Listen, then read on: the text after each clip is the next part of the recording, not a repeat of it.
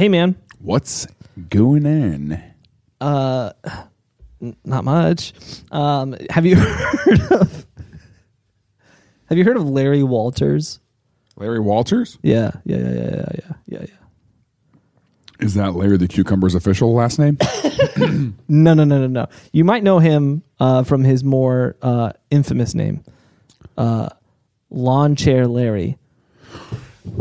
Yes, yes. Okay, yep. Mm-hmm. So I know what you're talking about. So you may have heard of this guy. Yeah. He's pretty famous. Yeah, he murdered somebody with a lawn chair. Just like stood over him, lawn chair, and then just like a guillotine, like a. Oh gosh. You know, is that not? I'm Lawn Chair Larry. Yeah, he announced himself before too, because that person's the one that's going to spread his rumors. He's like the wet bandits. We're the wet bandits. I'm Lawn Chair Larry. I'm Lawn Chair Larry.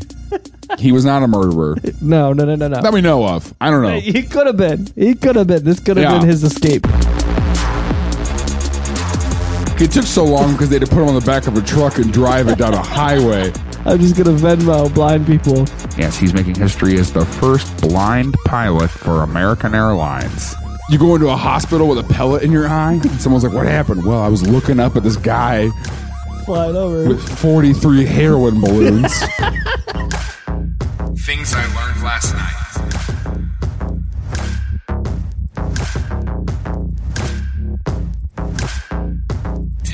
So, Lawn Chair Larry was a dude who lived in San Pedro, California, and loved the sky and all things flying.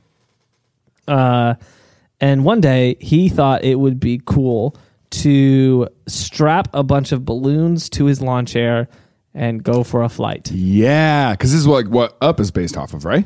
I think so. There's a lot of imitations after this. He actually wasn't the first to try this, though, but we'll get to that. Let's start with... Different people tried it? Huh?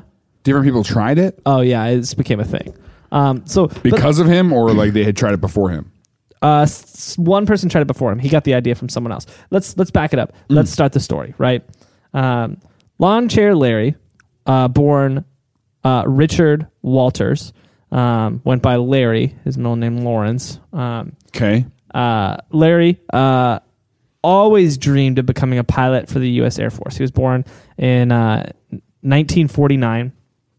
Always dreamed of becoming a pilot. Spent his free time at military surplus stores buying model airplanes and laying out in his yard watching the planes fly by. Wanted to be a pilot so bad. Eventually, when he became an adult, enlisted in the Air Force, wanted to go through their pilot training program to become a pilot. Was too tall. No, had bad eyesight. They said you can't see far enough, and contacts haven't come out yet. So we can't do anything for you. Sorry, you can't fly on account of the, forehead on your face. Eyes. There's just no eyes there. Yeah, you need eyes to fly. You need eyes to fly. Yeah, you know what they say, eyes in the sky, not foreheads in the sky, So yeah. Unqualified. I saw the panic in your eyes as you tried to figure out a way to end that phrase. You're like, not foreheads in the sky. You tried. That was great. Yeah. Okay. So he gets kicked out of pilot school and is like, hey, you could go do something else in the Air Force. And he tried. So he was like, no, I can see. He's like, I can see. He's like, look I see here's the thing about flying though. He's like, listen here, ma'am. Okay. Well, maybe this is I've played a lot of Flight Simulator. And here's the thing about flying. You definitely need to see your instruments. But when you look out the windows, Second Life. Here's the thing about marriage. Are you stupid? No, here's the thing. You see your instruments. That's important. That's really important. Yeah, kind of. But you look out the window, and here's the thing. I've driven a lot. You see your instruments, right? You could literally go to that one because you freaking drive. But here's the thing. But flying is not like driving. Like you're driving on the highway, there's a lot pretty close to you that you need to be able to see pretty well. Flying, things are pretty far away. The ground's pretty far away. The sky is pretty far away. All the things you're going to hit, they're pretty far away. So it doesn't matter how good your eyesight is. It's blurry. Like, it's blurry for everybody because it's far away. Yeah. So let's be honest. Does he need good eyesight? I don't know. Maybe to land. No. Because here's the thing. You don't need, if it's blurry. Has there been a blind pilot? Will you look that up, please? Has there been a blind pilot? I seriously doubt it. I think it's against the law, but Yeah.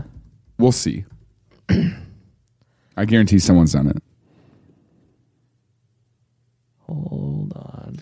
Oh, is this another episode? Is there a blind pilot? Hold on. Yeah! I believe in that guy or girl. What? That's right. Do an Inception. Okay, so, hey, man. Yeah. Have you ever heard of Miles Hilton Barber? Miles Hilton Barber. No. Does he happen to be blind? Just on a guess. Yeah. He does. If I was just to guess, is he a blind guy? I haven't done any research, so this is going to be a very good episode, or an Inception episode. But here's the thing. Miles Hilton Barber is a British adventurer who, I'm literally just reading the Wikipedia article, despite being blind, undertook a variety of expeditions all around the world to raise awareness and money for a charity organization and blind people in general. In general, what are you raising money for? Blind folks. In general, I'm just gonna Venmo blind people. His accomplishments include climbing Mount Blanc and running across the Gobi Desert and accomplishing a flight from London to Sydney blind by himself. I don't know. There's no way. Yeah, you would have to. Wow. From London to Sydney. I was literally thinking like a Wright Brothers situation where he flew like a couple 100 yards or whatever. That's a flight, man. That's like a real flight. First blind pilot to undertake. What the heck? How would you feel? Was it a solo flight? I don't know. I'm still. How would you feel if let's say you're on American Airlines and over the intercom they go, ladies and gentlemen, we just have an announcement to make. Our head pilot for today is making history. And everyone claps. And it's like, yes, he's making history as the first blind pilot for American Airlines. And you can't be like, hold on, right? Because that seems rude. So here's the deal. Okay, so I don't know exactly. I'm still trying to figure out if he did this on solo. I'm worried this might be more interesting than the actual topic. Is what I'm a little worried about. So do you want to do research on it when we talk about it in a different episode, or do you want to just Inception it? Because I think we're coming to the end of his accomplishments. So his flight is what's called a microflight. I'm still trying to figure out what that means. But it's kind of like a microwave, right? What?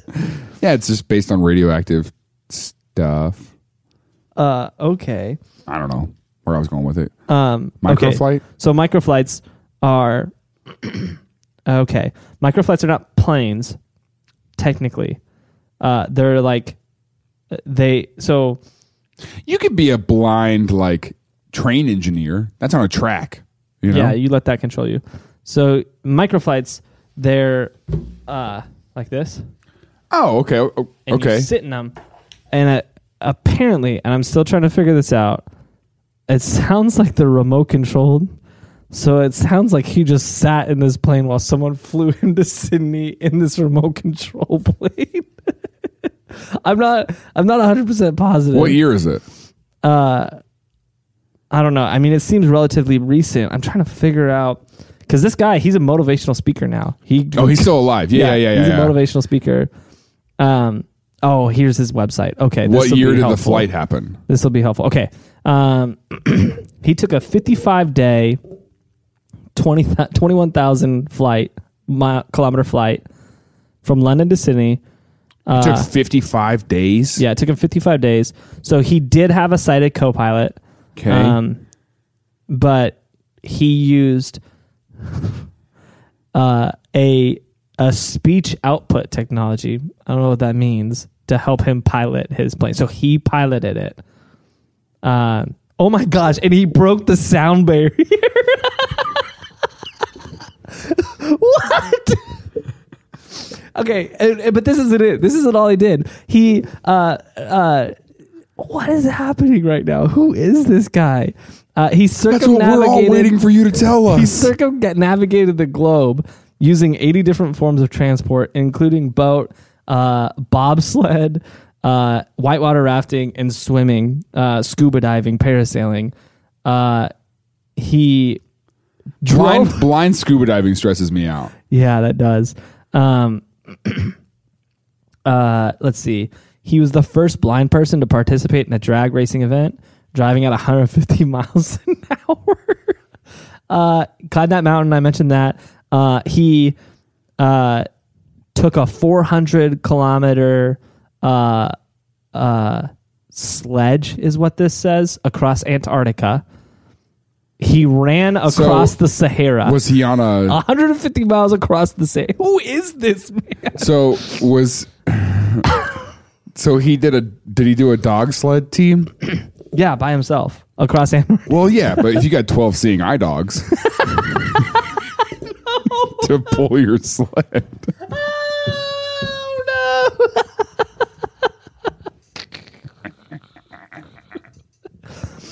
This man is a legend. This guy's what was his name again? Miles Hilton Barber. Miles Hilton Barber. We should interview him. Yeah, we should. I mean, we can reach out to him. He does events. Yeah. I mean, we've got a couple weeks. Should we try to get him at the live show? No, but I think we should try. Yeah. I mean, no. Fiddle off that guy.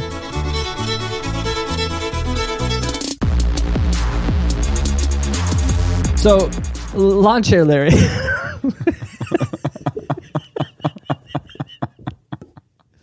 Lawn chair Larry couldn't make it in the Navy or in the Air Force. He couldn't do what Miles could do. That's what's unfortunate, is that it's been done. It's been done now. Lawn chair Larry Walters, he was nearsighted. Okay. Hilton Barber was blind. Yeah, so it's like you can see, you can see some stuff, Larry. You just can't see all of it. You just can't see all the stuff. We only want people who can see absolutely everything or absolutely nothing. No in between. Yeah. That's the only people we want in the skies. So instead... Do you play Microsoft Flight Simulator with your eyes closed, though?